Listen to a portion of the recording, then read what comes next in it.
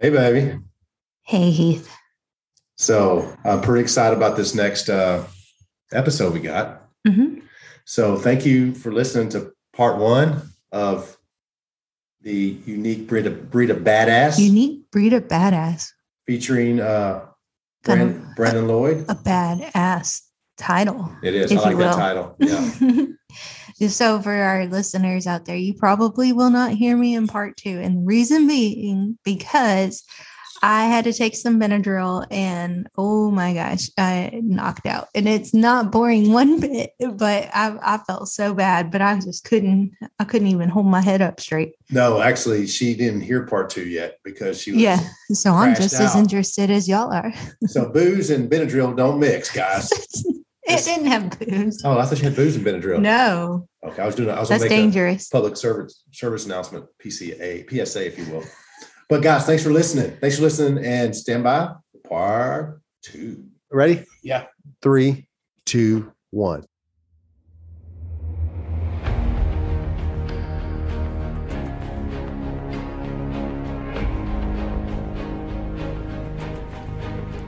How long have you been in the Navy?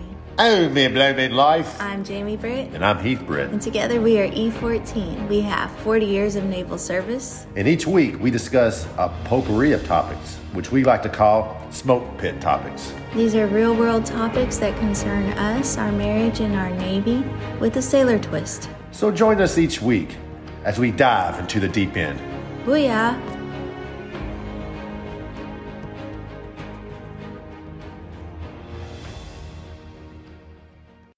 So, B. Lloyd. So, Yes, dude, sir. you're a soccer player. Yeah. I don't see how a big man that's size. I don't see it either. I don't see how some bitch that big can freaking run down the field, kick it. Not only just run down the field, but kicking a ball down the damn field. Yeah, which I learned in soccer was the same as football. I learned it. I didn't go out there acting like I didn't know how to do nothing, but I learned it. I did, we didn't have Google. So I went and had to go to like the library, it was like a soccer coach book or something. I learned how to learn. I mean, school named Redneck Tech, ain't nobody there knows how to play soccer. No, we had that one dude on our football team named Iaz DeSouza.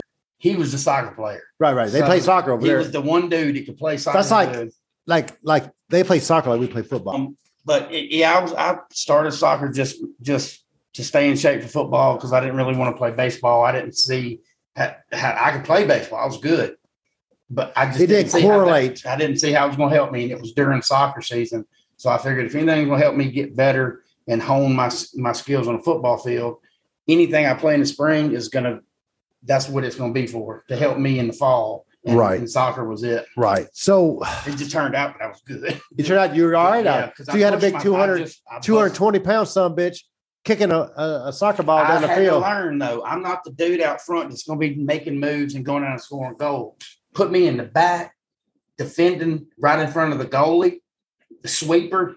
That sounds like something I can do. You can sweep like some bitch. Sweep this bitch. And that's what I did. I just learned football. You learn them pursuit angles. Yeah. I was fast, but even if you're fast, a dude will outrun you if you ain't got the right angle on. Yeah. That's how I learned it. Angles of football. Yeah. Watching these dudes come down there, I'd hit that pursuit angle on them and learn when the slide tackle and the ball was mine every time. If nothing else, they're scared to death that I'm fixing to completely take them out of life. so they jump or whatever. And I'm like, okay, that was easier than I thought. Hell yeah. So what was the craziest thing that happened playing soccer?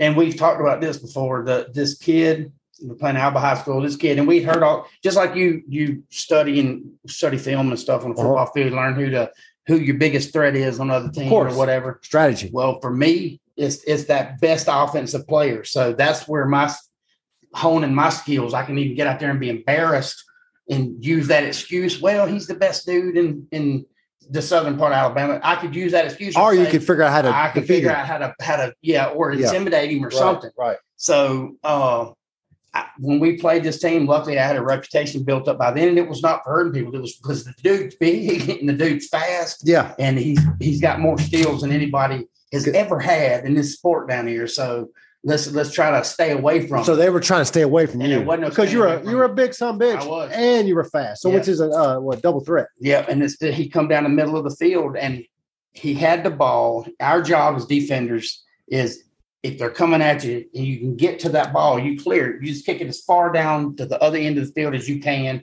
screw up their game plan and make them start over if nothing else. Yeah. I ain't going to try to steal it and do some ball work and get it down there.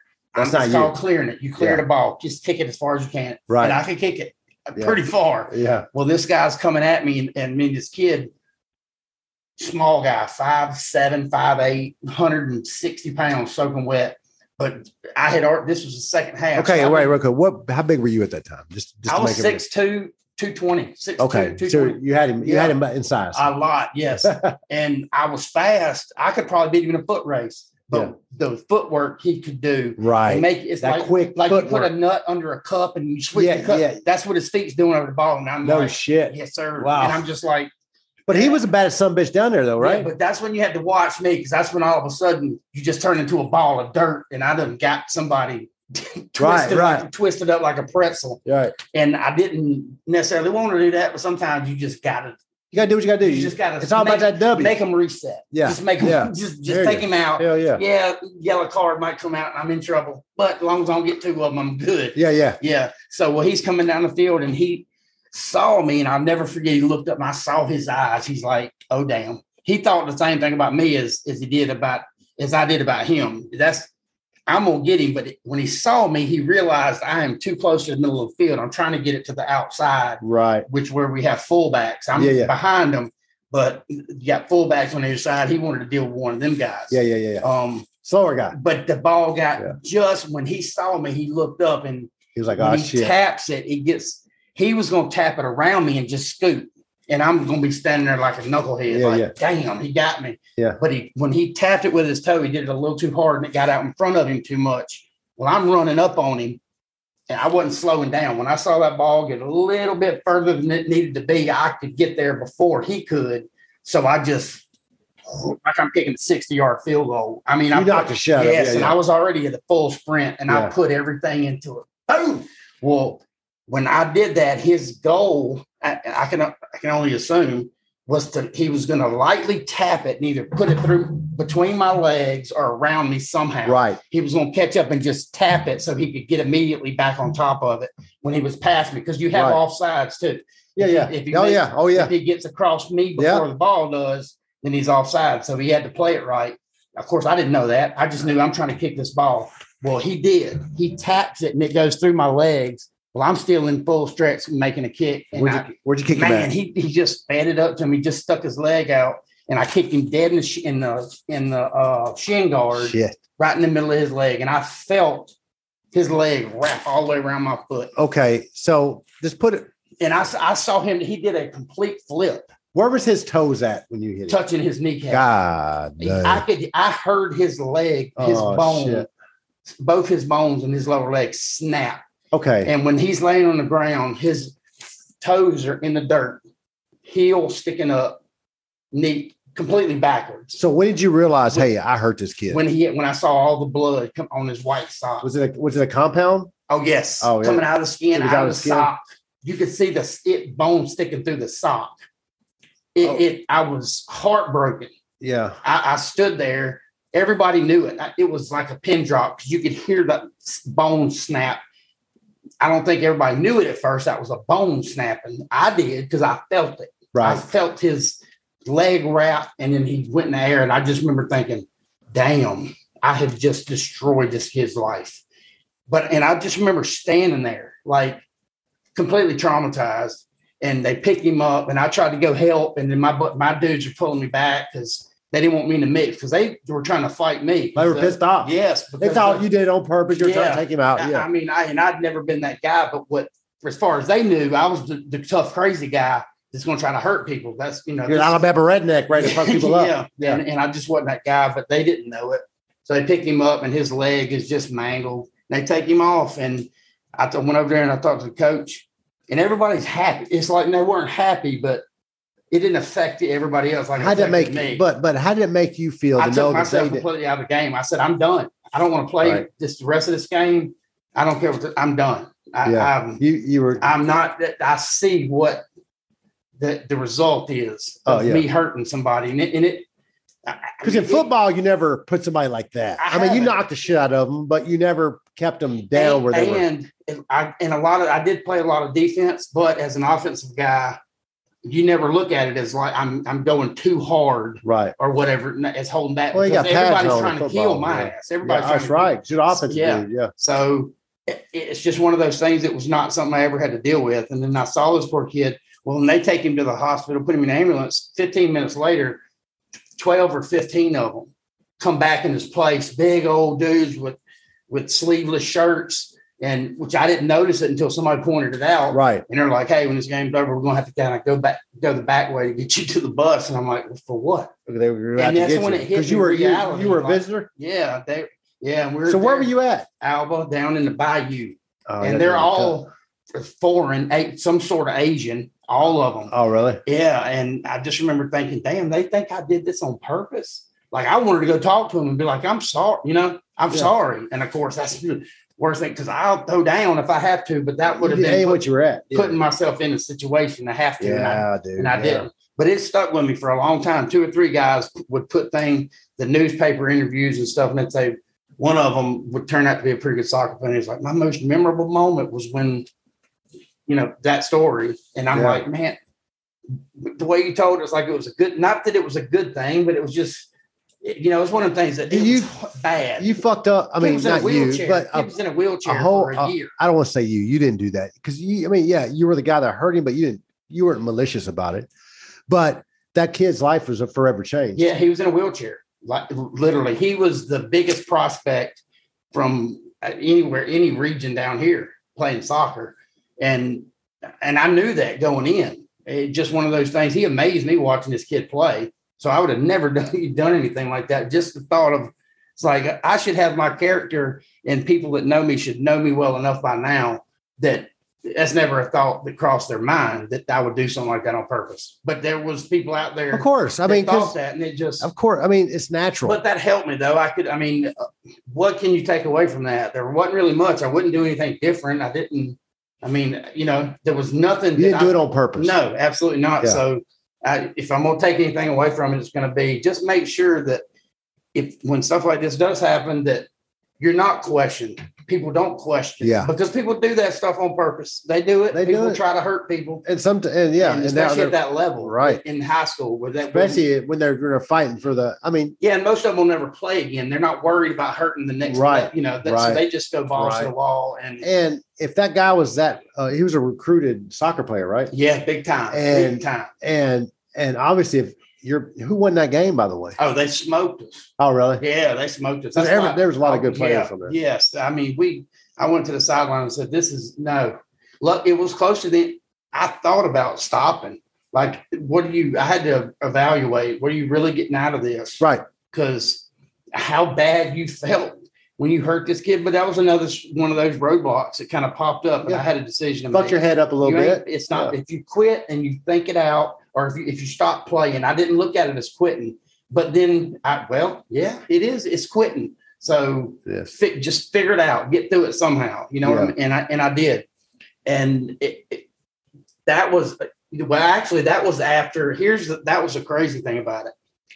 That's in the spring. So I had already played the whole football season. I'm already getting recruited. I already know where I'm going to college. I thought it was Troy, but all this stuff so this is happening in a time that was like, man, everything was going too damn good, I guess. Yeah. Now this happens. Something's got to fuck you up. And it's destroyed me. Yeah. And it almost derailed me in a lot of ways. I can imagine, dude. Yeah. I mean, you took, trust me, your foot, not that you did on purpose, but in your mind, my foot took away somebody's future. Absolutely. Yeah. I get it. I knew that for a fact. And it kind of hurt me. And it was right around the time I think we had a game or two left, and right when the soccer season was over, that you have before I had actually, by that time, I have to take that back. By that time, I'd already signed.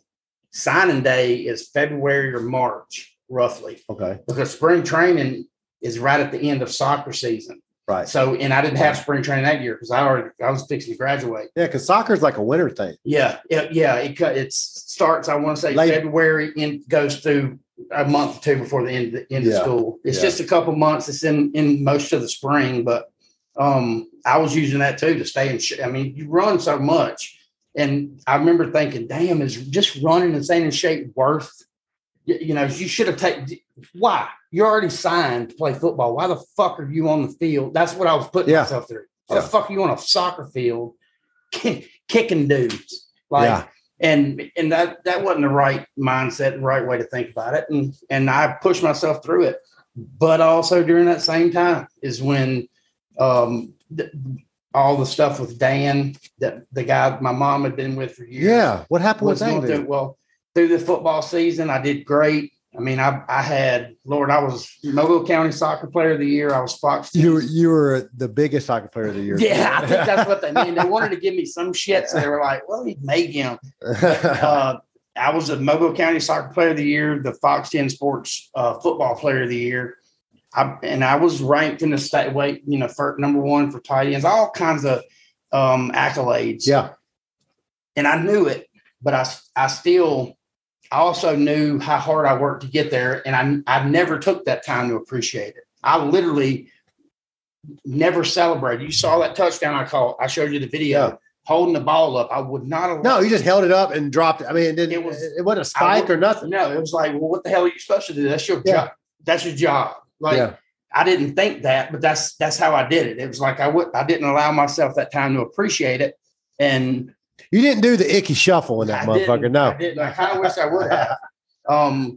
But football, that whole football season went great. I ended up, I mean, man, Lord, the end of the year, a couple games. I had one of 200. That one other one I showed you, I had 200 and something yards receiving, 2 or 3 touchdowns, just craziness for a tight end. And I just kept reminding myself, if this whole college thing works out, because then it's real. Yeah. Damn. Yeah. You've worked so hard. You might get a free education. Now, other than that, you ain't going to college. Let's circle back a little bit. I just want to make sure I'm understanding. So the soccer thing, was that between your junior senior year? No, that the leg kick. Yeah. That was at the end of my senior year. Oh, so you were just you were just trying to stay in shape. That's exactly right. You thought you were going to Troy. That's why I was everything. Yes, I was already verbally committed to Troy. And no, by that point, I had already verbally committed and then signed with UAB. Then soccer season starts. So I'm out there literally just staying in shape. Yes, just staying in shape, staying top. Because I figured, look, man, you've done it this way the whole time. Why are you going to change shit now? So you were not okay. Let's go back. So football, you didn't start playing that some bitch to 9th grade.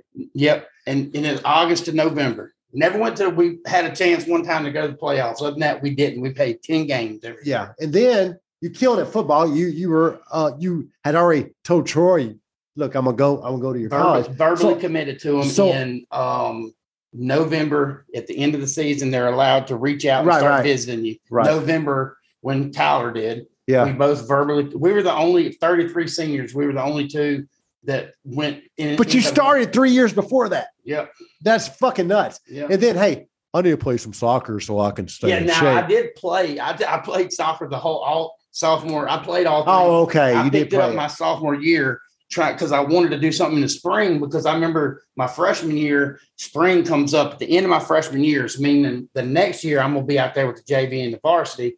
So I wanted to figure out something to do in the spring that could help me get through summer and in shape. And you were Mobile County soccer player of the year. Yeah. And you started when you were 15 or 16. When I was a sophomore. Yeah. And you were like 17, 18 here. Yep. So 3 years. You're an athletic son of a bitch. I didn't know that though.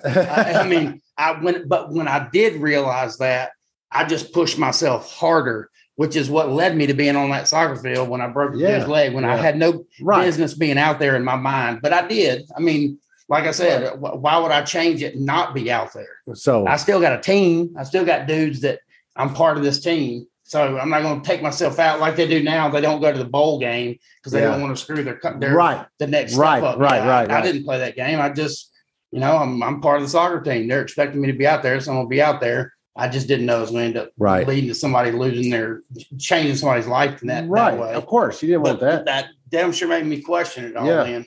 So you're killing. You were verbally committed to Troy in November, but I know for a fact you didn't play for Troy. And here's the thing: and I did not know this. Verbal commit means because the NCAA only allows them to do certain things, go certain lengths to reach out and recruit players. Right. after the end of your senior year or the season, they can do it all. They can come visit you. They can bring you to trips. But not till then. Not until then. Up until then, they can reach out and call you, come to your house, your senior, you know, and send you letters, come visit with you during the season. Right. But at the end of the season, it's free game. You know, they got to go out there, and when they get verbal commits, they stop looking for that position, because verbal commits just as well as a handshake. It's like a handshake. Handshake. Everything just like you're saying. I didn't know this. Yeah, no. I'm gonna get to that. I'm gonna get to that. I know you. Like I said, I ain't have a daddy. So what the fuck? What the fuck happened? You didn't play for fucking Troy.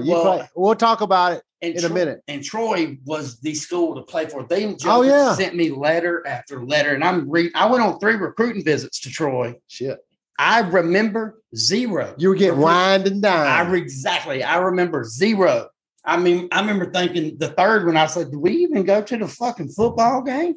Like, what happened last night? Drunk is when you get there. Oh, they took you out and got you hammered drunk. Have mercy. You don't necessarily throwing them young girls in your face. Yes, they do it. They do it. You don't notice it necessarily. Well, young girls, but by the time they're the same age as you. Yeah. And that's not what I wanted. I remember thinking, I'm the follow the rules guy.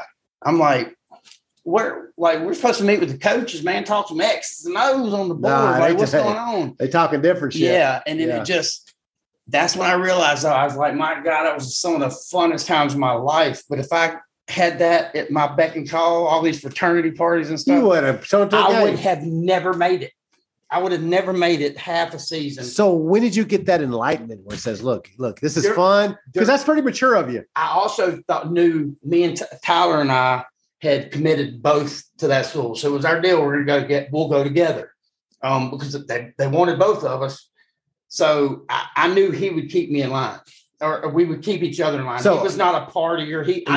I knew he would, but he was that guy that could drink, and he's going to still be there at 5. Yeah, the first dude there. I never. So you weren't that guy. I just wasn't that guy.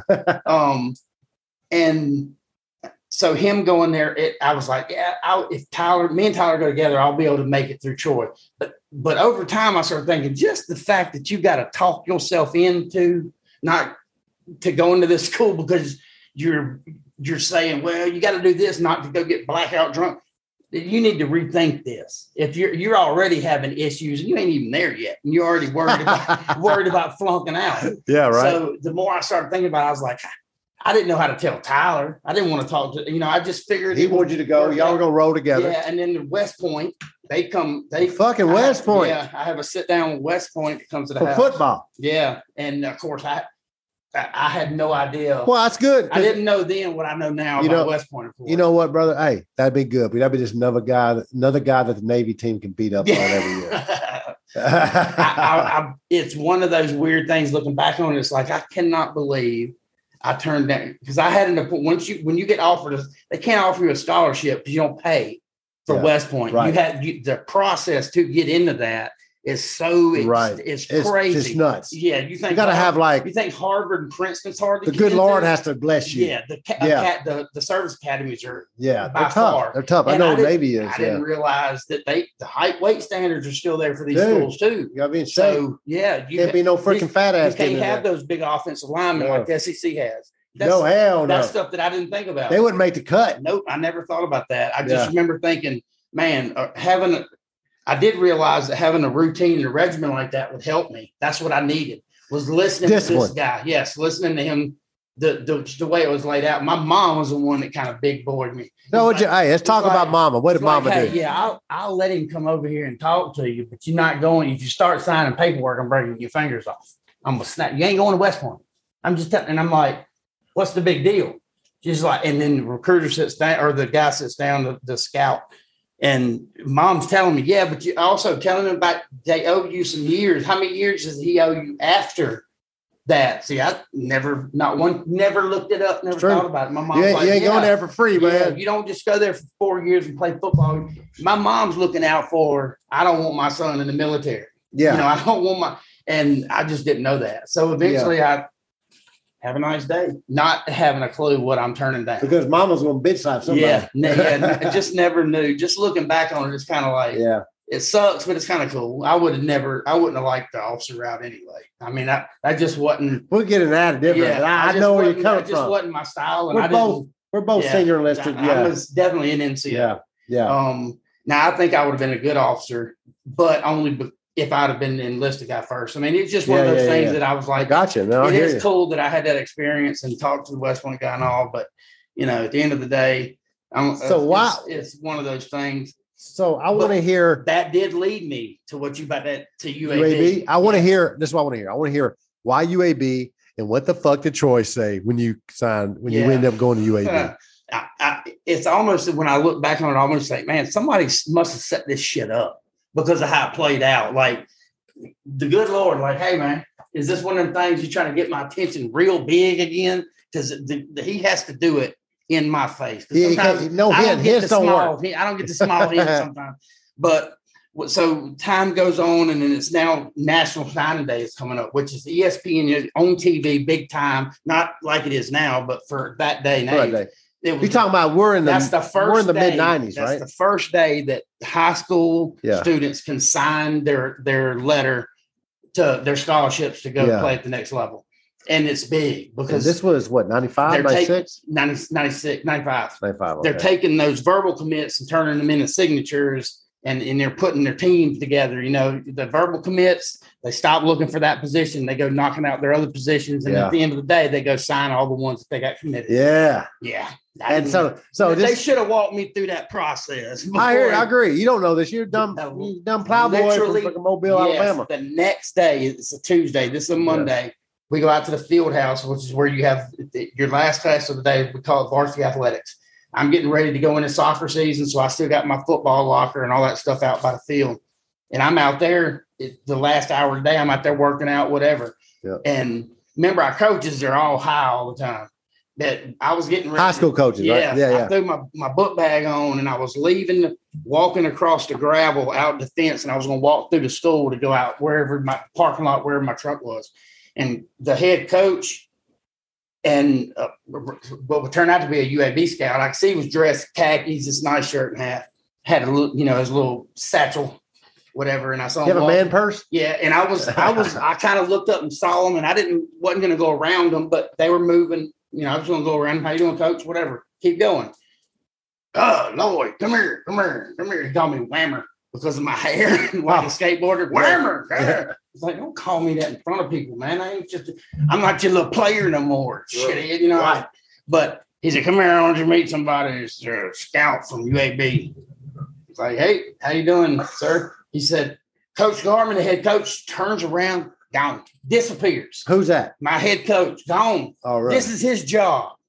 He hauled ass. His job is this. He never left you high and dry. Helped me or Tyler or anybody one time. He never made phone calls for us, which is what they do. Yeah, we made our own recruiting tapes. We did all that ourselves, and now he just disappears. Which I was like, this is weird. Like, like, how you doing today? I didn't know this guy. He said, yeah, I'm. I said, what the fuck? Can I go? Like, what? He's like, no, I'm here to see you. You're here to see me. This is a UAB scout. Yeah. I'm like, what are you talking? Where the fuck's the coach going in? He's gone. The other way, the wrong way, into the school. Yeah, he's going athletic field house back here. Opposite. He said that, and then the scout though is like cha-ching. Coach is gone. I got this dude by my. Oh yeah, he's like, he said, "Is this that? This the field house? Let's go in the coach's office and sit down and chat."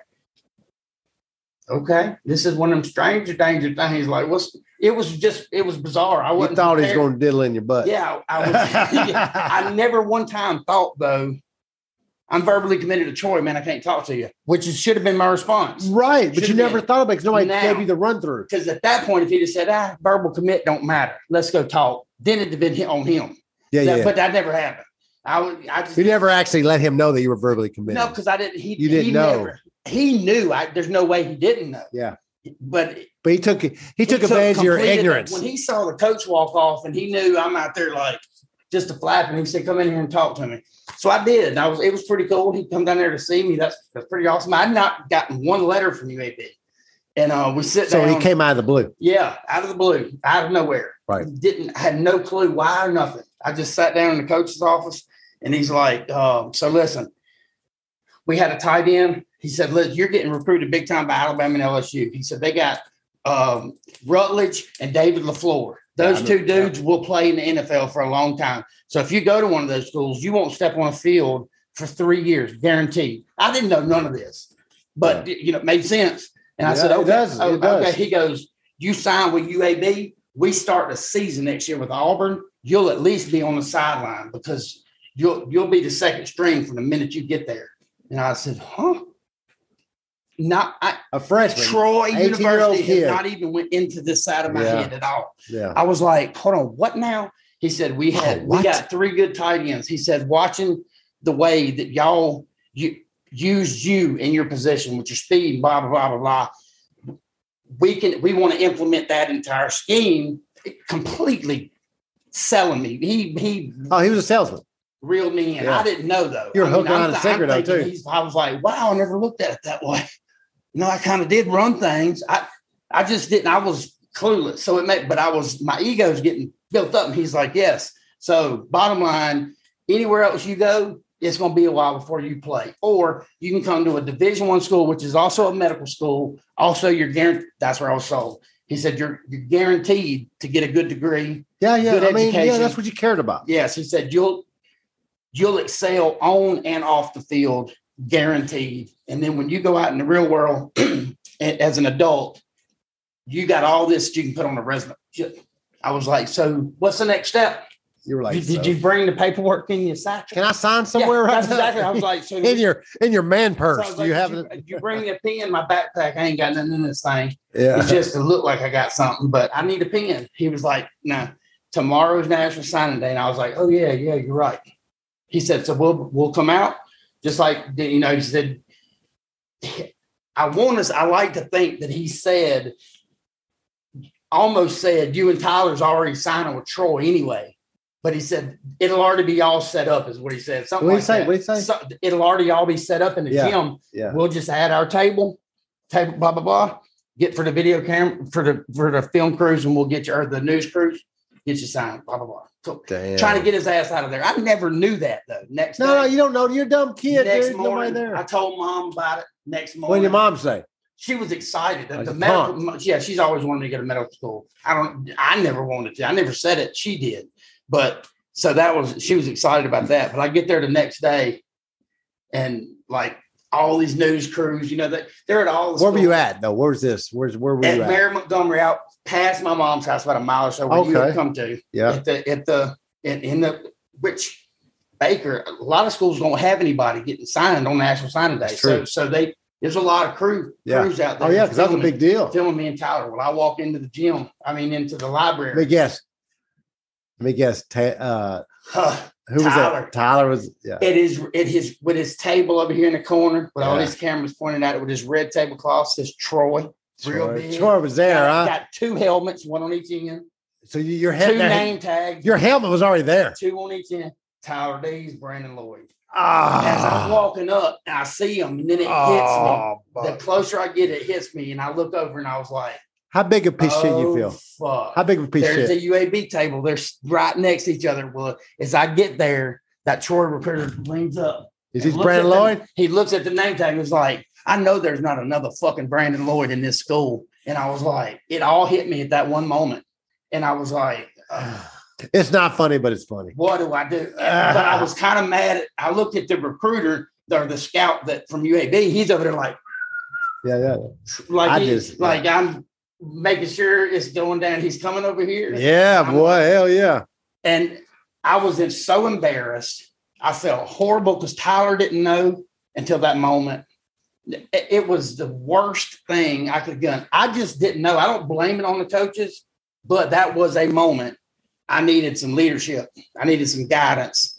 And I kind of was just forgotten about, which, it's up to me at the end of the day to make. Yeah, dude. But why the fuck are they there? I wish I'd have had a little bit more guidance, but I learned from it. I felt awful. And I looked at him. I said, man, I don't know what to say.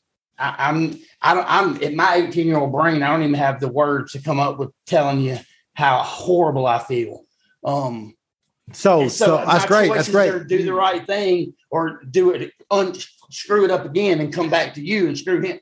You came to the other college, which is I would end up paying for it. Yes. yeah. So what happened? You came to the other college, I'm gonna speed this up Troy, really quickly for you. hat in hand. You came in hat in We're hand. not gonna spend. What do you say? We're not gonna spend too much. You get your ass chewed. Well, we're not gonna spend too much time on my. He's diverting the question. I Long like it. story short, what happened was I would go on to play football, and I had a very good career at UAB. I caught touchdowns against some SEC schools. I did really well.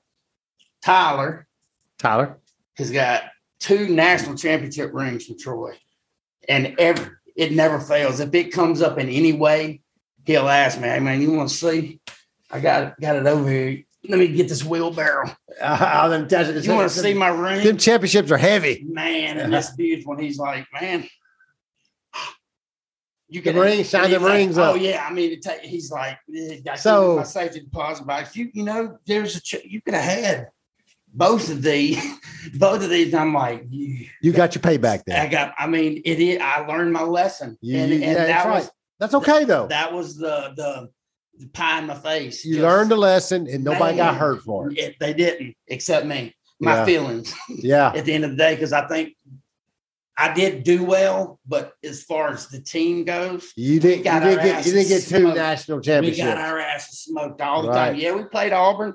We played Nebraska. Auburn smoked y'all's ass. We played LSU. We played all these teams, and we got the piss beat out of us. I'll tell you what, real quick. How them freaking Tigers treat you? I'll tell you, we actually beat LSU. Yeah. The third year in. Oh, okay. We almost beat Auburn. We lost 6-0, 2 field goals. And I do remember being on the sideline just in Jordan-Hare Stadium looking around like, this is bizarre. Yeah. Because he did not lie to me. I was on the sideline. I was on the travel team. Yeah. You got a team of 100 dudes total on scholarship with scholarship. Yeah. Only when you go on away games, a very small number of dudes go on the travel team because that's expenses. You got to pay all this. Yeah, so they try to keep it to the necessities. Yes, you don't take everybody on big away games, and so to make that travel team was cool. And I was on the field a little bit through my first, and I had a good. I'm not upset over it. So did you play a good bit in college? Yes, but I was what I found from high school football was something that I was missing that I didn't know I was missing from my childhood, my dad taking off and all that.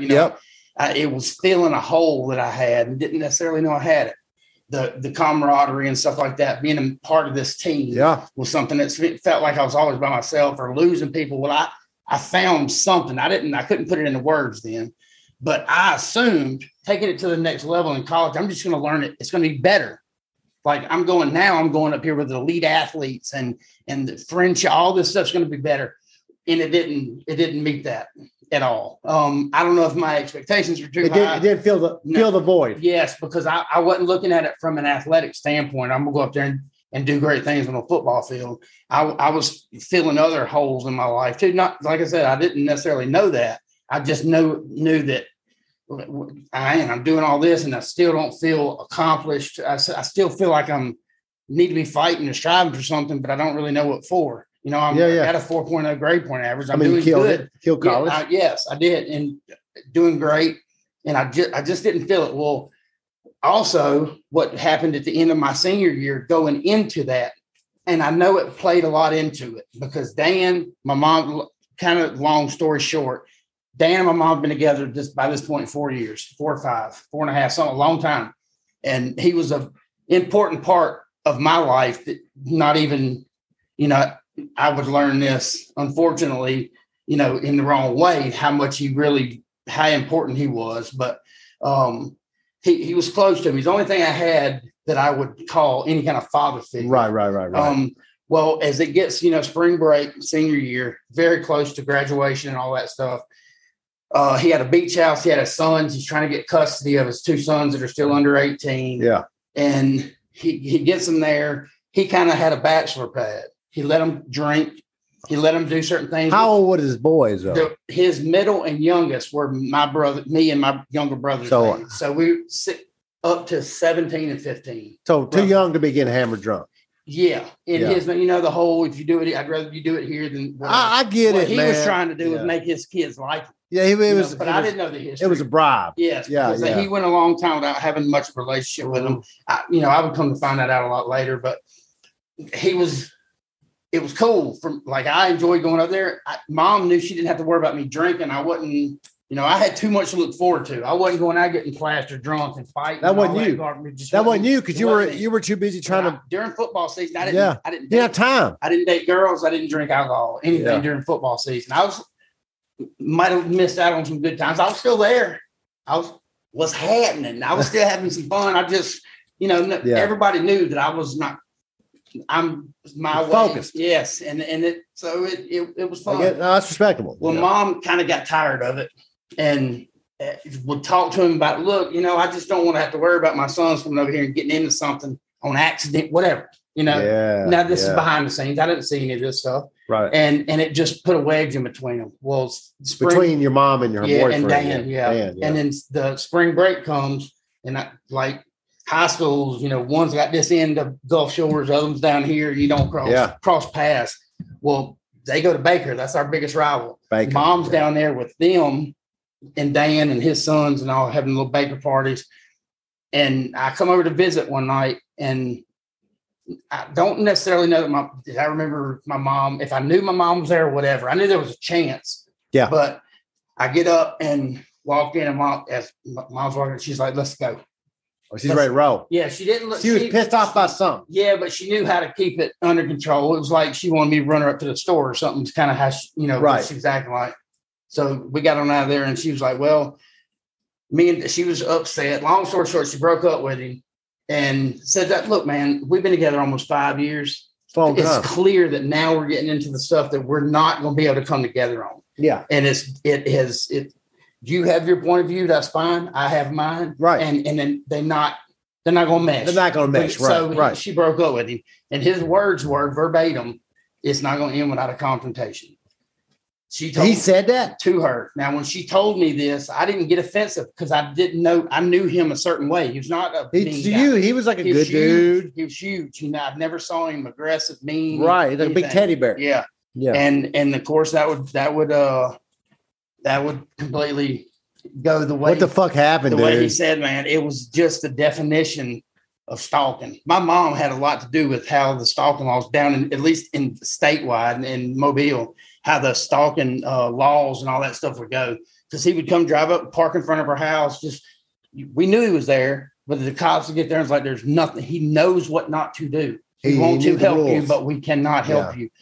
My buddies are calling me. He's over on this street.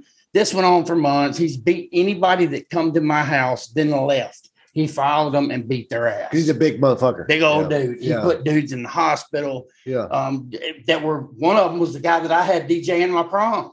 I was in charge of getting the DJ for the prom. Shit. He's over there helping me go through music and all. He couldn't even DJ the prom because he was in the hospital. Dan almost killed him. Busted all the windows out. That's what he was turning into. Crazy. One got arrested one night way down at the jail. They let him out somehow. He walks 15 miles to our house. And right when he finds out that the cops were watching the house, when we found out he got out, and when he hits them, they hit them blue lights. He cuts his wrist. He knew the word. He knew the system, dude. Big time. And this went on for months. And then my brother has a bad car accident and should have been dead. Ended up finishing through homeschool. He cracked his skull from above his right eyebrow to the back of his head. He was in the hospital for months, had to learn to walk again. Your brother? Yes. All this is happening at the same time. And I just want to graduate. And then I'm thinking, how can I leave? Why? He's from Birmingham. How can I go to Birmingham and leave my mom in this situation? My buddies are calling me at 2 a.m. Hey, Dan's over here on our street looking in your back door. It ain't like, so, oh boy, Dan was from Birmingham. He was, but of course, he lived down there long. I'm gonna say Birmingham's a good bit from Mobile. Yeah, it's a couple hours. He'd lived in Mobile for a long time. Yeah, he would use that as a threat against me. I know you're going to Birmingham. I know Birmingham. I know people. He wouldn't say it to me, but he would say it to my mom. My brother's over here and things. He's like, "Hey, just watch." Ugly. Yeah, Dan's talking about coming to Birmingham, all this stuff. So I'm like, ah. So I finally got some balls and said, "Look," he come to the door, knocked on the door one day, knowing my mom wasn't there. And I said, Dan, stay away, man. You're making me mad. I don't know why. I don't know. Because a lot of this I didn't know was going on. Some of it I did. Right. And it was a lot more than I knew. A lot more than you can handle. And I said, you got him. He said, I just want to come to your graduation. I was like, please get out of here. I can't take this, man. Me and him had always been tight.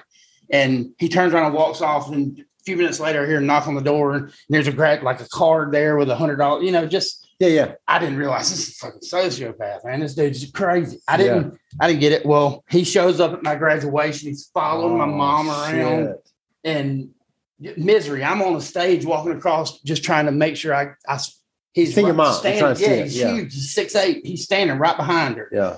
And my cousin Leanne graduated with me. So her dad, my mom's brother, Uncle Vaughn, big old dude. I get my size from him. He's right there with my family. And he had to tell Dan, which Dan towered above him, but he still told him, he said, if you don't leave here, I'm going to cut your guts out. So it was one of those things. Dan's just everywhere we went. So Brandon, I'm seeing this dude. This dude's legit crazy. Monster. And he's big. Yep. So ain't some little guy that you can fucking take out. He's a big son of a bitch. Yes. So what came to a head? When my brother's in the hospital, my mom's at a moment, we lost our sister in a car wreck. Now my brother's in that same spot. So she's reverting. Your mom's reverting back to your sister. I mean, it's one of those things because he was supposed to die. He was not supposed to make it. He was bad. Months and months he spent in the hospital, but he was not supposed to make it out of that wreck. And so I'm home by myself trying to finish up the last 2 or 3 weeks of school. I'm sleeping at home and I'm having nightmares. I'm thinking literally he's banging on the windows. I'm freaking out. And maybe he was. I don't know. But I'm tortured going through this. And then so I graduate and I'm battling. Do I go? Do I not go? I end up going. Going to where? Going to UAB. Oh, UAB. I had to make that decision. Yeah. Mom said, you're going. Yeah. Like, we got this. She would make me think like she ain't heard from him in a while. It was a lie. But she made me feel comfortable enough leaving. Right. And then But she wasn't that comfortable. No, my brother would call me. He's like, look, Dan's talking about he knows where you live. Oh, fuck. He knows where the athletic dorms are, all the stuff. So I went to the head coach and said, sir, this is a deal. And he said, look, before he gets all the football players that live on campus live on y'all's 2 floors. He's got to go through a lot of dudes to get to you. So he'll be dead first. Like, we got your back. So I felt great. That's cool. It was awesome. It felt great to me. But you still thought about your mama. Then I thought the minute he realizes I'm untouchable, he's going to go back to mama. He's going to go back there. So it never went away. Like It was there. So I go through all the college. What would end up happening is it never stopped. The years just went on. And finally, when I get out of college after I was there 3 years and joined the Army. First year in the Army, 98, January 6, 98 to December 98. That's my first full year in the Army. Yeah. I didn't come home at all during this whole time. I was knocking out stuff. I mean, I had a mission. Dan had not been a thought in my mind in years. Right. Yeah. Like, it's done. It's over. My mom's already seeing somebody else. Like, it's all. Everybody's moved on. Everybody's moved on. Well, Christmas comes around. The night before Christmas Eve. So the 23rd, that night. What year is this? 98. 98, okay. 23rd, the night of the 23rd, 98, I drive home. And the first time I've been home, I'm excited, like going home. Mom's built a house. She just moved in it the week before. She's got things are working out. Things are like moving up for the first time for your mama. And I'm excited to go let my hair down and go get layered up. Because I've been in the Army a year now. I know how. I know how to kick them back. You can wear that uniform just to freaking. Yeah, I know what you're saying. So I get down there and I'm going to her new house. So she tells me I get there. I get to Mobile to my mom's new house roughly 5 a.m. I like driving through the night. Where were you at? Huh? Where were you leaving I was from? at Fort Campbell, Kentucky. Oh, so that's a good little haul to South Alabama. About 7 hours. Yeah. Just straight shot down from you get in Nashville, straight 65. Good little haul, yeah. So I get down there, drove through the night. I get there at 5 a.m. Pull in, beautiful house. I'm like, this is wow. This is Mobile. Still got the yard sod, like the new grass. Oh, so it's that new. Brand new. Yeah. Brand new. It's just a beautiful, beautiful home. She deserved it, man. She worked her, she's been through. Yeah. And so I go in and she's like, look, I'm in a hurry. But it was early, but I was like, damn, it's early. She said, look, just make yourself at home. I got knock out a couple things. She's a real estate broker. Yeah. She said, I'm going to knock out a couple things and then I'll be back and we'll spend the day together, whatever. So I get in. Awesome. I get to look around this big bitch by myself. Yeah. Christmas tree, it's all decked out.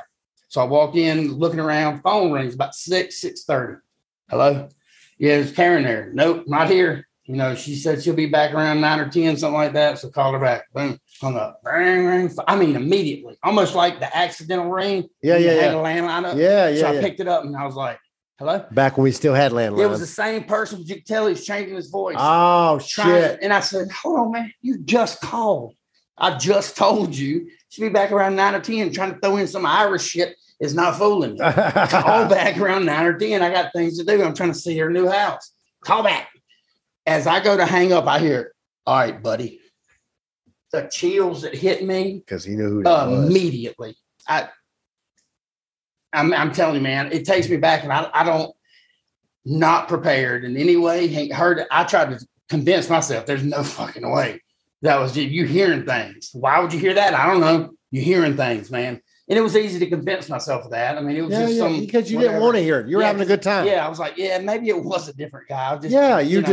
Whatever. So I hang it up and start looking around, whatever. This is great. Now I'm leaving. It's about 7 in the morning. I'm leaving. My granddaddy is out cutting grass.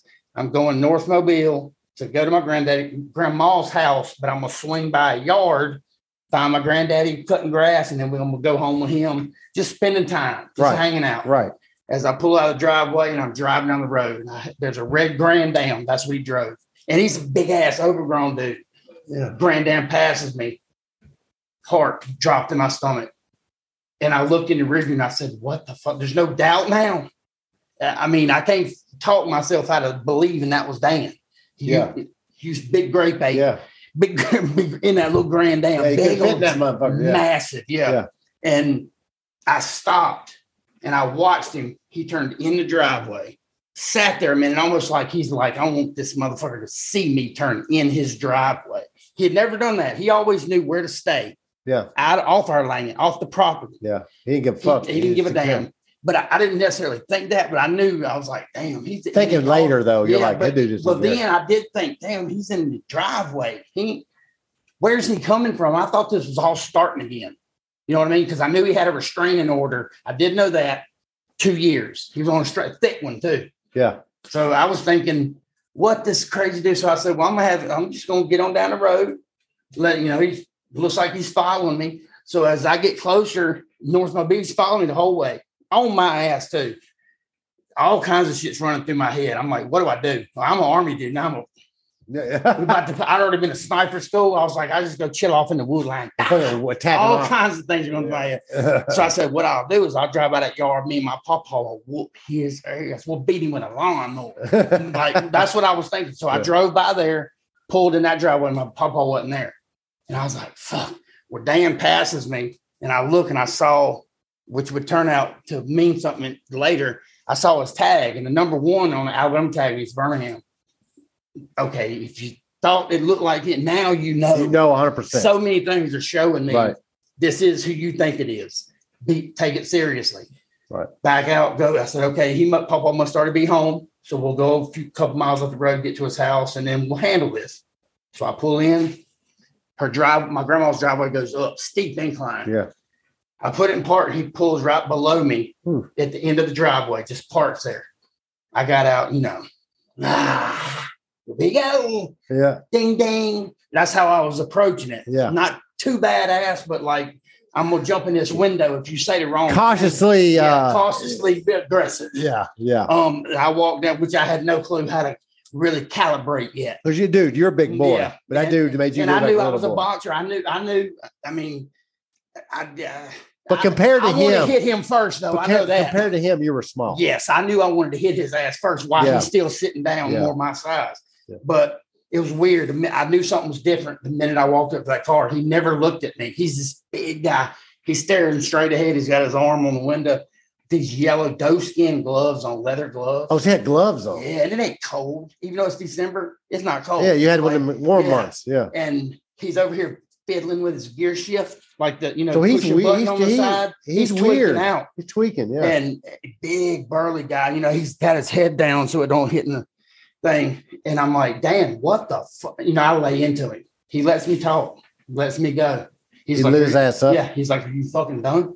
And I was like, "Oh, yeah. I'm done." Like, he never looked at me. He just let me go. Just kept on twiddling with his gear shift. He's like, "Okay, you fucking done?" And I said, "Yeah." He said, "Look, the only way me and you is going to live today." And I was like, whoa, man, what are you talking about? I said, "Dan, here's the thing.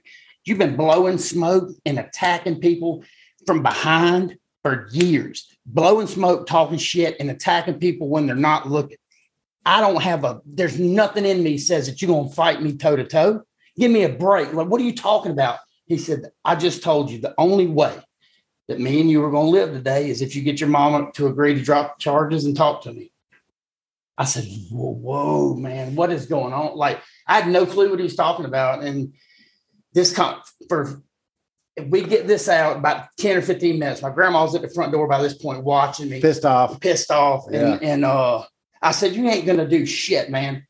What I thought was his gear shift was a shotgun, and he was going from safety to fire. He pulls it out and puts it right in my stomach. And I remember thinking, "Yeah, your mouth just got you all the holding back you did your whole life talking shit. You did it now. I mean, this was not the time to learn how to talk shit to somebody." Yeah, that's what you were thinking about yourself. It's just going to kill you. Yeah, in my head, I was like, if I turn and run, he might accidentally shoot me. All you got to do is, because it's a shotgun, he ain't got to aim. Straight up a hill. He ain't got to aim. It was up a hill too. Yeah. I said, he'll freak out or I'll hit the gun. I mean, it's in my stomach. And I said, well, if you're going to, something got into me then that I've always looked back and tried to put it into words, because I didn't know. I mean, I would learn that on the battlefield what that feeling was, that adrenaline and courage in facing something like that in that moment. Because I didn't just bow down. I said, "Dan, what is wrong?" I hit him with some reverse psychology completely on accident. I mean, I was trying out of the top of your head. Yes, I was trying to think, look, man, you're going to have to use your brain to get out of this. Ain't brawn is not going to do it. You've got to step back and think about how you are helpless right now. And if he pulls that trigger, you're going to be in two pieces. You're done. Yeah. Everything it's all over, and your grandma's watching. Yeah. So I just kind of kicked it into another level. I calmed down and I said, "Dan, why would you do this to me, man? We've always been tight. I understand you and my mama's got all these problems. It ain't got to do with me. It ain't got nothing to do with me, man. Let's talk. Seriously." And I saw a tear. I mean, I started talking about Christmas. A tear comes down his eye. And I was like, fuck, I think I got him. But he was like, he said, "Get on in the car and I want to take you down the road." And I said, "I ain't getting in your damn car." No, you're holding a shotgun, motherfucker. No, sir. He goes, and I said, well, he told me, he said, my plan is to kill you and then kill me. Because if I just kill myself, your mama gets off scot-free. That's when I knew it was crazy. He still has not one time looked at me. I stood there with a shotgun in my stomach for an hour. He never looked me in the face. And he said, "My plan is, this is my plan already." He told you he had planned on killing you. Plan. He said, "I did not know that was you this morning. I thought it was somebody else leaving you, whatever." My mama, that was the end of her restraining order on him. Oh, yeah. She got a letter in the mail that morning and a phone call saying, "Check your mailbox," right before I got there. And it said, "I'm sending you this now because I can." After 2 years, she ain't heard a word from him. And he's back. Because restraining order was done. He was just waiting. And that freaks you. That's freaky. Yeah. And my mom was leaving that morning to get to the sheriff's department, put in. So they were already looking for him. And so, I mean, at this point, I had to take him serious, but I still halfway. You know what I mean? Yeah. Dude, if that motherfucker looked at me like that and told me that, I'd be taking He never looked. That was another thing. He didn't look at me. I knew that's even scarier. Kind of. Yeah. Well, in the moment, I just, all I had was historical data.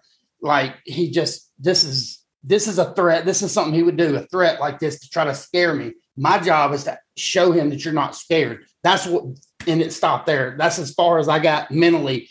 Just don't look scared. Talk to him, try to back him down. Don't be aggressive.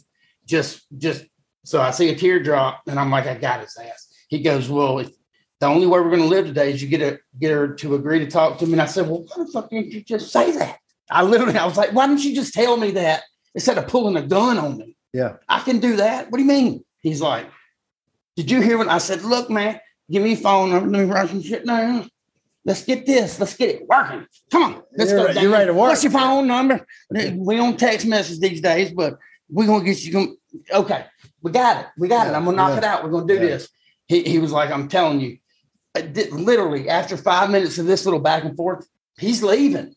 And I'm thinking, this is something just, is this really happening? Am I living through this? What the fuck? Well, he said, listen, I'm driving out of here.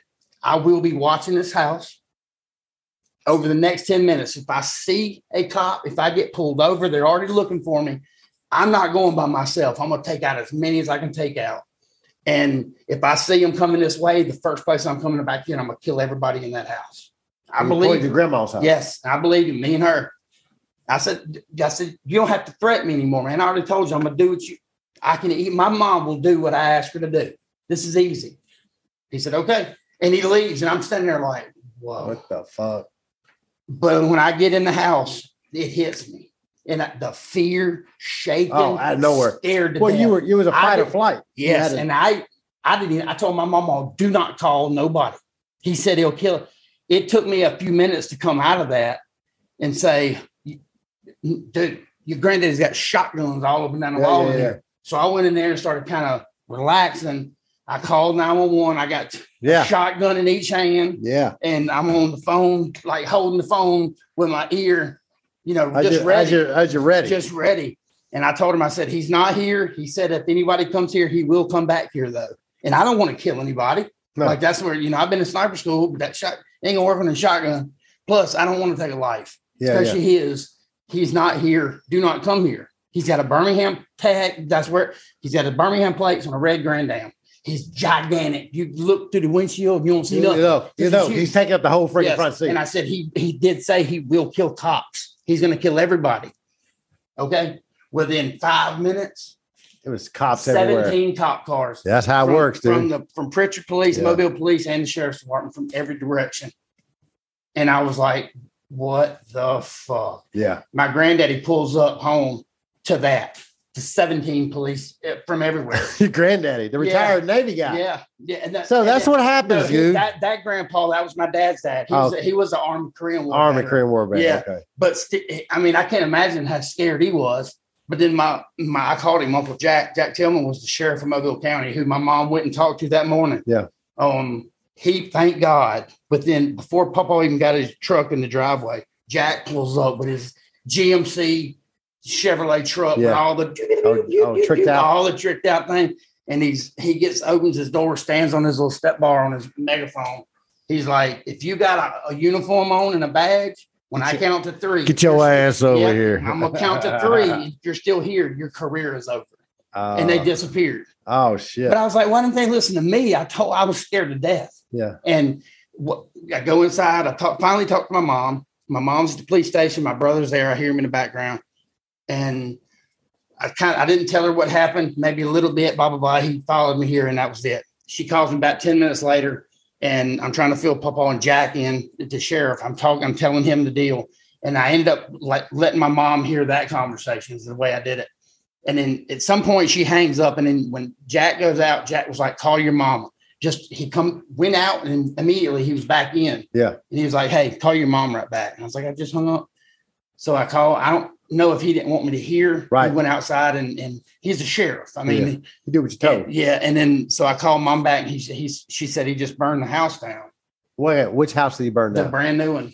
The one your mom that I was at this morning that he followed me. And you went to your grandparents. I was at my grandma's house. So you were gone from there. Nobody was at your mom's brand new house that she slaved over for years, coming from nothing because he left me and went back out there and burned her fucking house. And burned it down. It was Christmas tree. We've been up since so you told me that, yeah. So it went up immediately. Fuck. And I told her, I said, Mom, you know why he did it? Because everything we had of Amberly, my sister that was killed, it was in there. That's what he was after. He was out there. He told me he wanted to hurt you by killing me.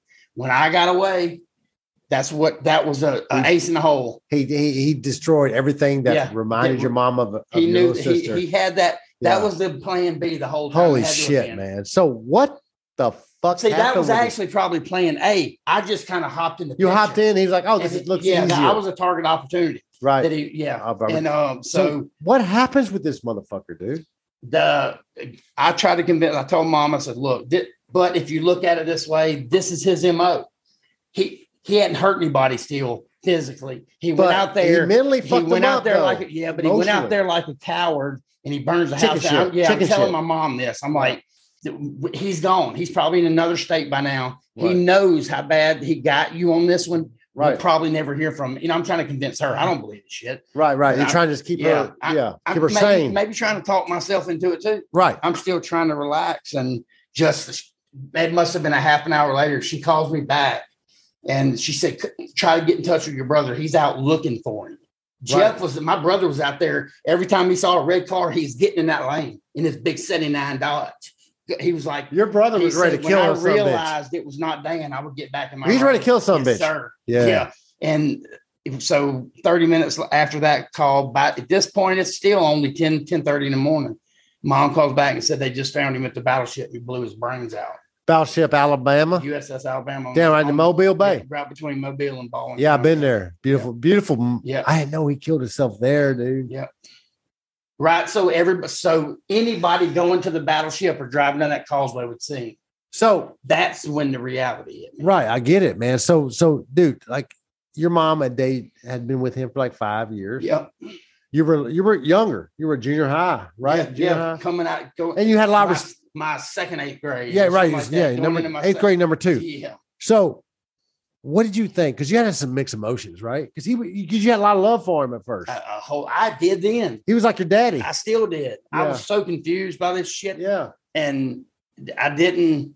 By this point, I had already learned how to compartmentalize and kind of. Yeah, you learned that in the military. Disassociate, and because of all the stuff I'd been through, I'd already learned. Plus, you were trained to kill people as a sniper. You were trained because, dude, a normal motherfucker can just kill somebody for sport. And a lot of the stuff I had learned and dealt with through life and all had kind of weaseled their work together, and I had learned to kind of just disassociate from it, right, and figure out a way to put it over here and not think. But how did that affect you, though? Oh man, it was rough. I knew what got me the most was knowing, okay, he would have fucking killed me. Until he killed himself, I thought he's just being a bully. He's still being a bully. I know how to handle bullies. Yeah. And when he took his life, that's when it hit me.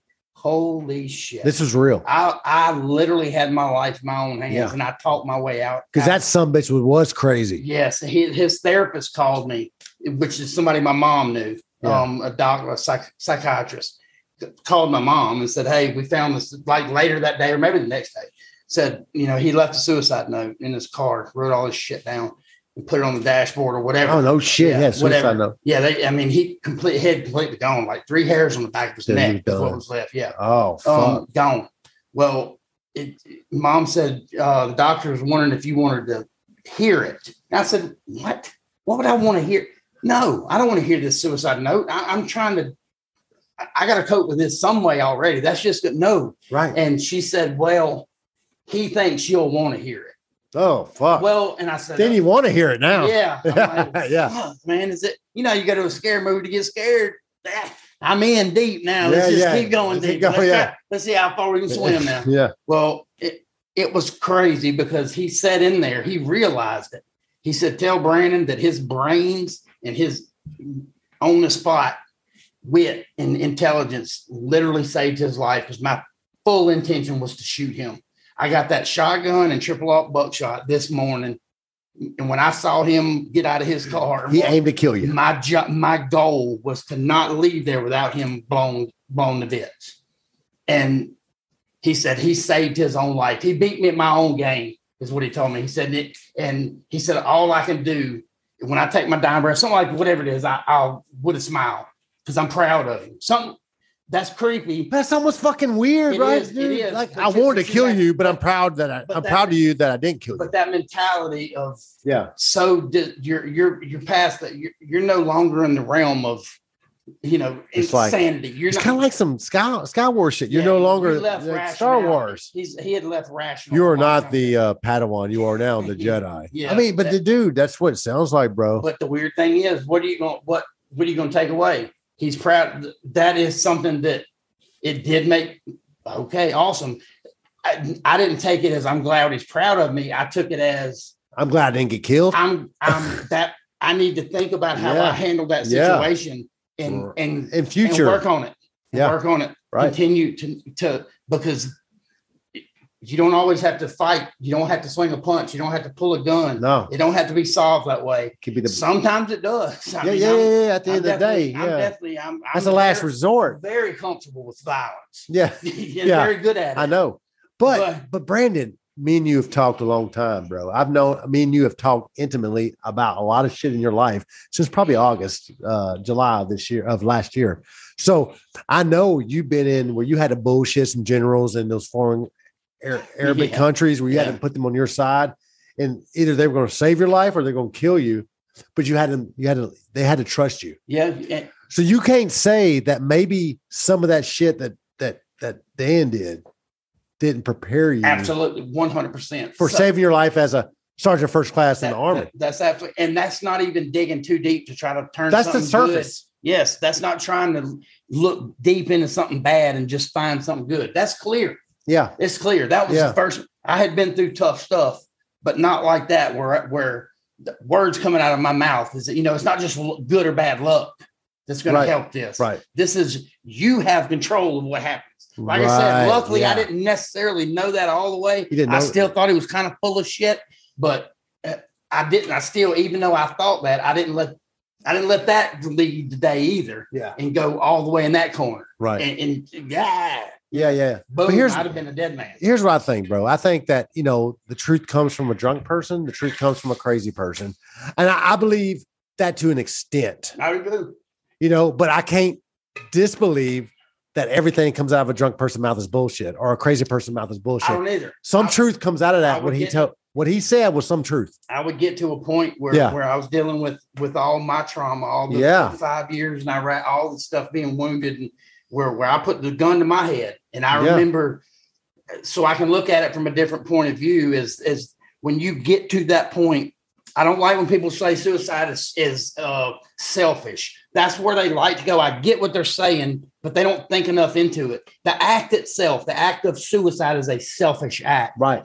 But the person is not being selfish. They're past rationality. No, they're not thinking. They actually think this is going to be better for them. Yes. Better for everybody else. Everybody. I was there. I'm a burden. Yeah. The best thing I can do is take myself out of the equation. Yeah. And I had plenty of stuff I could look at to validate everything. All the negative feelings, I could validate them just like that. So I can look at Dan and the situation he went through from those glasses now. And I hate it for the guy. It sucks. Over a woman, clearly it was more than that. Dude, there was a lot of other underlying conditions. 3 sons. Yeah. 3 great dudes. Yeah. That now they were already dealing with enough. I mean, his middle son's going through his senior year of high school like me with his daddy on the news all the time getting arrested. Right. All the stuff he's dealing with. That's how I was like, look what it's bad for me, but man, look what John's having to deal with. And I can't just call him. I can't reach out to John. I just had to kind of hope everything was going okay. Yeah. And just to this day, I've not talked to him. Yeah. To any of the sons. And it's one of and you think about it, though. You think about it probably a lot, even to this day, years later. A whole lot. 20 years or so later. Yeah. I mean, well, good Lord, my mom's had it rough. Yeah. And just the amount of stuff. Let's talk about mama. I want to talk about mama real quick. So I'm going to tell you everybody a story real quick. So I thank you to Jay from the Tragedy Academy for hooking me and Brandon up, because he hit me up about Brandon. And I found out he lived across the beautiful redneck Riviera we call the Gulf of Mexico. Yeah, you got to drive all the way across Mississippi too. It's just like I mean, I see a lot of interesting people, but he was in Mobile at the time. I know he lives a little further east in Mobile now, but he was in Mobile at the time. He goes, "Hey man, come on down and I'll be helping mama out." He's always helping mama out, because me and him, I tell you what, real quick, I talked to Brandon. We've talked on the phone hours. And yeah, he did 17 years. He was medically retired because of wounds he sustained in Iraq and Afghanistan and wherever else he's been. Yeah. And I did 26 years. God, he's a year younger than me, but still, when I talk to this crazy bastard, I feel like I'm under the learning tree. Like I'm learning so much from this guy. He's a year younger than me. Man, that's awesome. I do. I feel that way, bro. I appreciate that. No, I do. I'm learning so much from you. You got almost 10 years less than me service. But what the the 17 years you did were fast and hard. And that's a lot of learning goes into that. So I'm driving down to this guy's house or his mama's house. He's over there helping her out. So he's putting lights up around and his I did mama's tell pool. you that's the way to get me out. Like, Yeah. you're going to get better material that way than trying to sit me down and talk to me. I'm going to be in the moment. I'm just going to be talking and bullshit. This son of a bitch is like a squirrel. He sees something over there. He's like, oh shit, over there. So I'm over there with him. We're just bullshitting. He's changing the subject off and on because he's like a fucking squirrel. And we're changing the subject on. And mama comes out. He goes, Mama, what do you think about this? I mean, she tore his ass apart. And I'm like, damn. You know what that big son of a bitch did? He just shut up and colored. Like a good son of a bitch to do. He shut up and I was colored. thinking the whole time, I was like, man, he could take anything she's saying and go quote it on the radio. And I'm like, oh, Mama, don't say that. It was beautiful. No, I'm not that guy though. So, but it was beautiful seeing Mama, the power he had. So, Brandon, I got a question for you. Would you consider yourself a mama's boy? And it's okay. And that's crazy because I never have been. I mean, being in the military that long, you're not that, because mama's boy, you think of having to be. Let's get real, Brandon. You kill some bitches. Cuddle. So but at you the end of the yourself. day, you know me. I saw you. Yes. Because if you said no, I've been like, called you a goddamn liar, and I've been like, fuck, I saw you. In so many ways, I am. There's nothing wrong with that. And I'm all right with that. Dude. I learned she taught me how to be mama, daddy, all of it. I tell you, when you were freaking 7 on up to 44 like you are now, who's the baddest son bitch you ever met? It is her. Yeah. And it's still pushing through it to this day. Yeah. And you just don't hear her complain. I mean, she almost lost me and my little brother in Iraq. Yeah. We both wounded, both should have been dead. And she's a stone. And she's a rock. She ain't happy about it. She'd rather tell somebody I spent 18 years in prison than to bring up Army life. Right. Just because I had to realize how traumatic that was. Yeah, it was hard. What do you mean you don't like the fact that we were enlisted on your birthday? Yeah, they don't. I mean, but I tell you what, I met the woman. I've talked to the woman. I talked to her and her Brandon's stepdad, Mark, and great people. Tell you what, saw the earth, good people. They offer me everything. You know, you need to eat, you need to drink, whatever you want. You know, just ask. And good people, and you come from good people. I do, and that's those things you can you take away from. Yeah, I missed out on this, but damn, I mean, I don't. Had my dad been there, who the fuck knows where I was? Dude, you might have wind up a pussy. Yeah, exactly right. Heroin addict. That's what I'm saying. You don't know. That is what Christy told me that really helped me. And Christy is his wife, by the way. His beautiful wife, Christy. My wife, Christy, has really got away with words. She's told me. Because she's smarter than we are. She's not a. I mean, it don't matter. Yeah. Like I said, my college, my education don't mean nothing. I'm still from South Alabama at the end of the day. At the end of the day. But she told me, with all you've been through, most boys follow their daddy. Good, bad, or indifferent. That's what they know. That's where they go. That's true. I did. I love my daddy. With you going through what you went through in middle school, if you did not like a certain race of people, it would be understandable because of what happened to you. Right. You didn't do it. You didn't, and I never looked at it that way. You never let that affect you. I was singled out because I was singled out. I ain't taking that in the future and painting everybody with this brush. Yeah. She said, all this your daddy did, you could have easily. I mean, I was there on a drug deal, watching him buy whatever it was. Dad? Yes. And at what age? Lee press-on nails in a thing. It wrapped up like, what? Hands it to me, and I'm like, this is weird. The package is open. It's like buds. I didn't know what it was. Yeah. I mean, I'm assuming it was, I don't know, maybe some pills too. Yeah. But I was big enough to be able to stand up in the seat in a Chevrolet full-size truck. So I still remember it to this day. Yeah. I remember it to this day. I remember being there. Yeah. So we hold on to that stuff. Yeah, we do. So it's just one of those things. I'm from where I come from. Mom taught me so much she just did it in the way that we needed it done. Me and my brother. Just like that, and I would come to do that with my soldiers over time. It was like, am I going to dig in and be so set on how I do things that I won't bend to how these soldiers need to be led? Or am I going to adapt to them and lead them the best way I know how to where they want to follow me? And that's what she taught me that. You know what, man? I'm going to tell you something, dude. We're going to get into this later another time. But I tell you what, as a senior enlisted guy like yourself, fellow senior enlisted guy, I look at you and you're way more fucking organized than I was. And I'm humbled by those words because how I don't take myself too seriously. You don't. No, I know you enough to know but that. I do know the effect that I can have on people, and Lord have mercy, man. And not just military people. I just know that with all that I've been through, sometimes it just takes that one person that you don't expect. Yeah. To say, damn right. Just come in and say it the right way at the right time.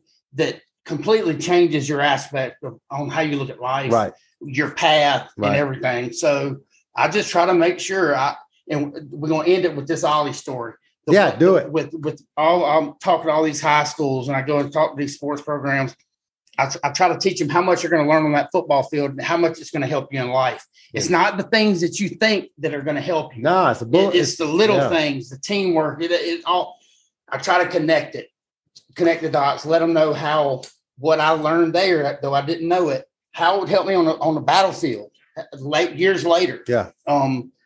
So I kind of go outside the box, but I tell them, look, it is not hard to go through life and treat people kind. It's a lot harder to go through life and be an asshole. It's definitely hard. It is hard work to be an asshole. Yeah. But it's not hard work. You ain't even about to say nothing. Just smile at somebody. So that's kind of the way I go. It's like I treat every moment and every situation like my daughters are watching me. Yeah. That's literally how simple I go through life. And that's not a joke. Well, I talk about this stuff and I say, look, if I'm in a disc doing this, I act like my old Presley blades as they're watching me. So when I'm talking to the guy, I talk to him, I treat him with kindness. Because I know at the end of the day, I can hold my head high. I did it right way. It don't matter. I can't control what he does, but I have 100% control over how I react to it every time. So that's how I roll. Well, last week, normally, I go out there and talk, and I've been in situations in the past where I've handled it right or wrong, whatever, looking back.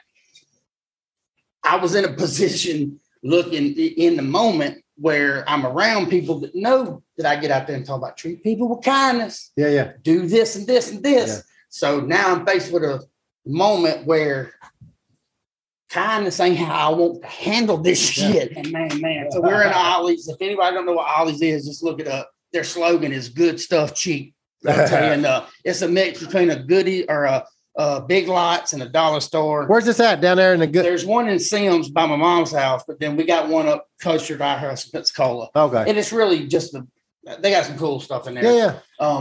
But it ain't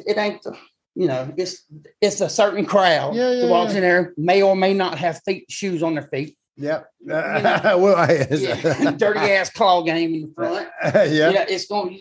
That's what you get. Yeah. But it's one of them places like walking in. It's like I'm gonna hit the gold mine. I'm gonna find something. I'm gonna find it right today. Well, we went in there, and Christy's not a fan of this place. She's the one that's got the $700.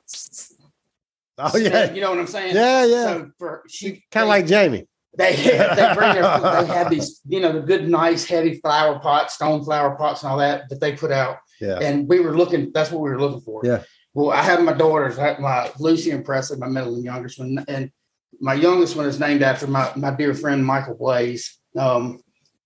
And she's old enough to where we can talk about it. We have a great time together. Went to brunch at McGuire's. We had a great day. McGuire's a good spot. Yeah, especially for brunch, man. Fucking go to McGuire's if you're ever in Pensacola. I'm drinking some mimosas, as Tyler calls them. I'm drinking it mimosas and just having a great time with me, Christy, and the two girls. Yeah.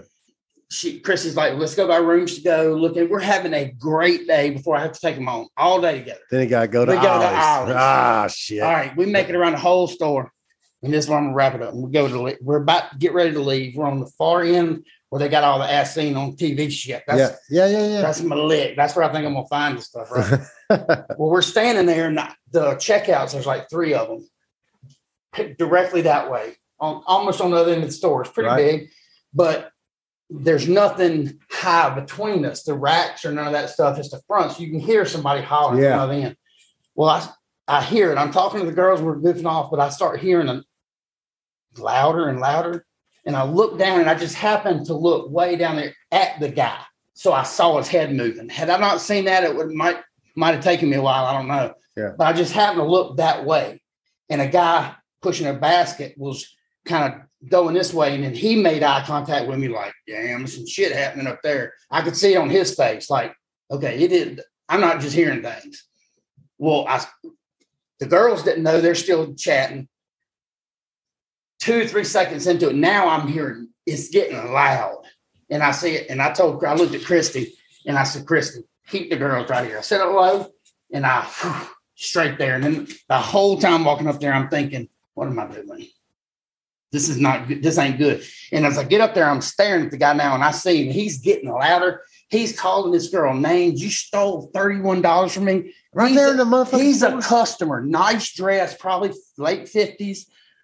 Big guy, bigger than me. Unfortunate. When I get up there, I'm like, of course. Yeah. But what got me was there's 20 people up there now in line. This is holding up everything. Yeah. Everybody's looking around. This hollering, he is dogging her. You stupid, blah, blah, blah, blah, blah, all this. And like, I can see him the whole time. So as I make my way up there, it's getting louder and louder and louder. And I'm trying to, which is good because I'm processing. Okay. Yeah. Hopefully by the time I get there, he sees me and he sees the look of serious on my face. And he calms down. Yes. Because I don't want to come up here and try to do something and take away from what I'm doing. Let me guess. He didn't make know. it work. He didn't know. It worked, man. I get up there. I get up there and I was like, okay, I have to be ready to do anything. I don't know if this dude's got a gun. I ain't got a clue. I did. I wasn't going to go and use it, but that makes you feel a little comfortable if he did have one. But the look on this poor girl's face, man, he was just dogging her. Terror. You idiot, dumbass, stole. And I'm like, I hit my hand down, wham. And he looked at me and you could see on his face that he got that I was serious. Like that look got my point across. And I said, listen, if you say another fucking word loud enough that my daughters back there in the back can hear you, I'm going to fucking take you out in the driveway out there. I'm going to fuck you up. Stop talking to people that way. Stop it. Stop it. You know what I mean?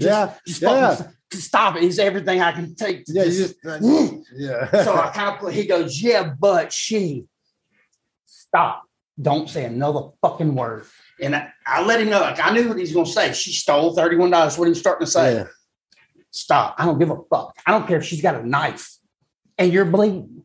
You don't talk to somebody like that. You just don't do it. I turn around and start walking back. I'm shaking. You're so pissed. I am fucking fuming.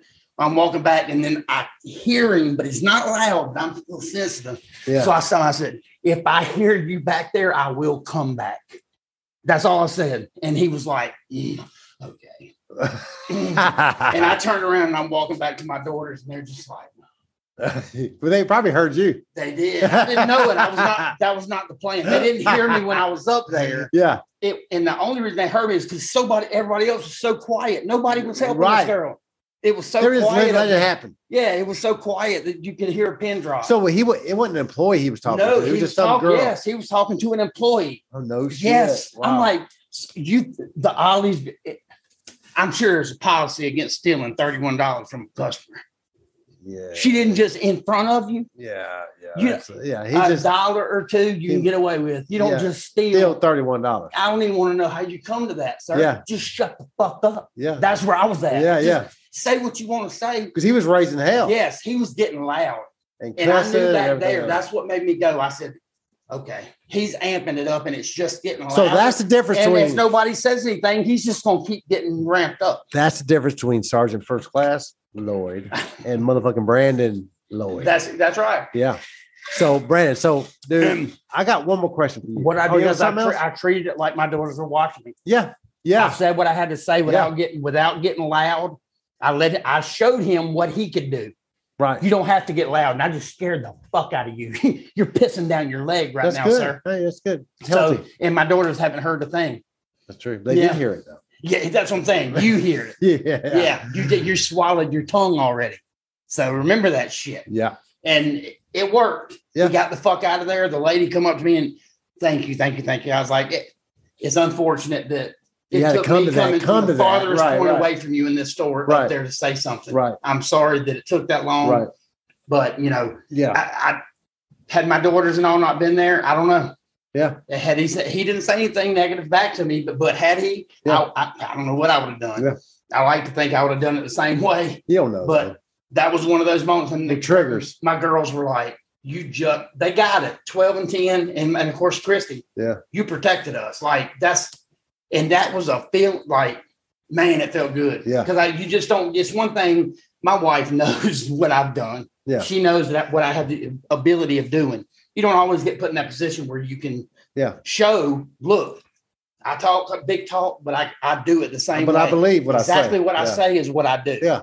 But if it got past that and I have to ramp it up another notch, I have to whip some bitch I'm ass. very comfortable with that. I'm okay with that. Yes, absolutely. So escalation of force. Yeah. And that escalation of force. Yeah. Right. Yeah, I like that. So let's recap. So you started out a freaking boy, sister died in your lap, almost got thrown out the car. Unfortunately, God forbid that ever happens to anybody. I know that was one of my earliest memories. As far as I know. Right. And then you know, life don't really go much further back. That's about as shitty as you can get, honestly. Yeah.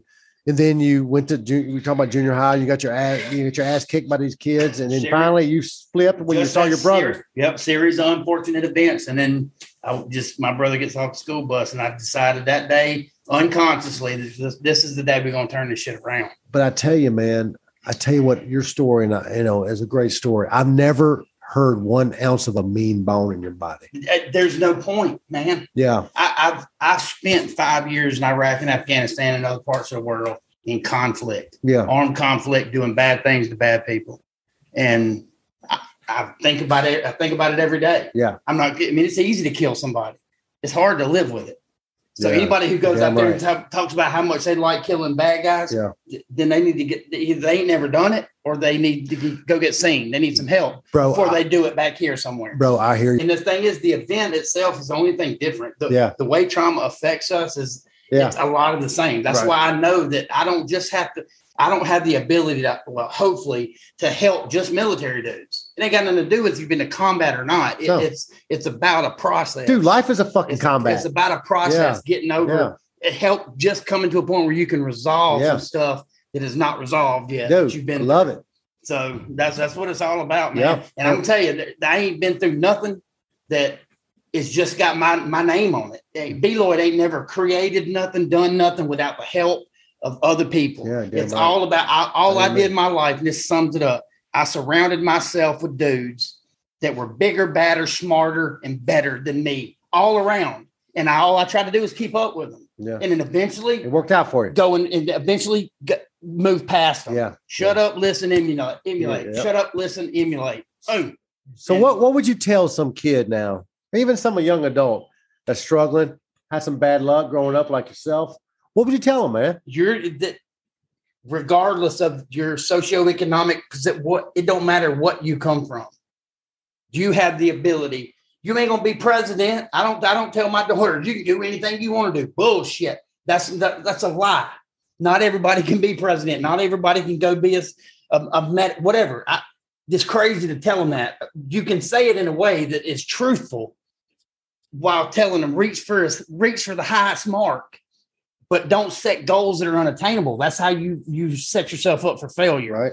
And I use president as an example because that's something we all, everybody says. Yeah. If you stand up for the little guy, always stand up for the little guy, not to get your face in a crowd and get somebody to pat you on the back.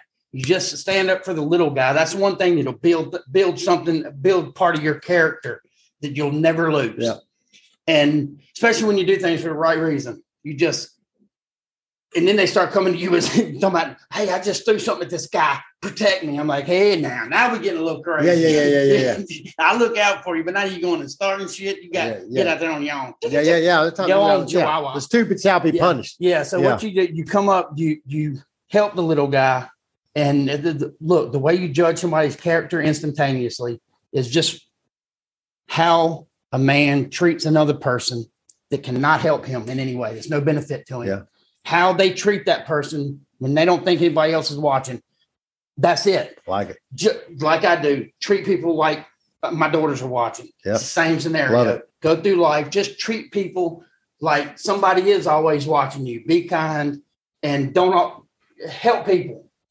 Just help people, man. Yeah. It's not hard to do. There are times where it sucks. And being the good guy is not always the answer. Fucking sucks. Like me and Christy said the other day, this is my last point. Just because you're harmless don't mean you're good. Being harmless, to me, being violent and dangerous as hell and knowing how to control it every step of the way and knowing when you have to go to this level or when you have to go to this level, but not just going all out, balls to the wall every time just because you can. Yeah. You only go as far as you need to go to get the mission accomplished, to get the job done and get a point across and move forward. Maybe you'll learn something and you'll teach that other person something. Yeah. I've learned a lot from bad dudes. Yeah. I had a bounty. I know you had a bounty on your hand. We'll get it out in a different episode. What I'm saying. Yeah. Don't sell yourself short and think that not every person on this earth has the ability to teach you something. Yeah. So, dude, we boys. I consider you a friend of mine, and I think you are an American badass. And I think you've have risen from some bullshit. Made a hell of a man. Man, and you know how much that made you gonna choke me up. I don't choke up, son. You're American badass. But thank you for everything you did for this great country of ours. Because you know what, we're better for you, and your daughters are better for you. Your mama's better for you. Your family's better for you, and even your brother, who's a traitor. He went officer. That's all right though. Yeah, and Brandon's brother is a army veteran himself. Yeah, Chief Warrant Officer 3 retired last year. Yeah. And I'm gonna give a shout out to him right now and kind of y'all say a little prayer for him. He's in the hospital, had a pretty major surgery done last night. Yeah, definitely. Say a prayer for he'll be listening. What's your brother's name again? Jeff Lloyd. Jeff Lloyd. Yeah. So hey, dude, I'm gonna give you a chance to be a sailor real quick. Oh, come on. Hey, like I told you, I was in my part. Papa was the chief. My part got cut, but I did make $5,000 doing USS Indianapolis. That's right. With Tom Sizemore. So I had the whole the denim pants and the shirt swabbing decks with a brick and a damn broomstick. Like, what the fuck is this concoction? That's Just right. stick it in the hole of the brick and do that. What does that do? That's how we roll, dog. Jesus. But I'm gonna make you a sailor right now. Hey, this is how we sign off. And Jamie might make me cut it out and she might get on there. But for right now, I'm going to say, when I say fair winds, you're going to say following seas. That's it. Can you remember that? I know you're Army. I know you're a freaking knuckle dragger. Can you remember following seas? I think so. Okay. I'm not going to make no promises, but I'm pretty sure I can remember following seas. You redneck son of a bitch. Let's do this. All right. So with that, we wish you fair winds. Following seas.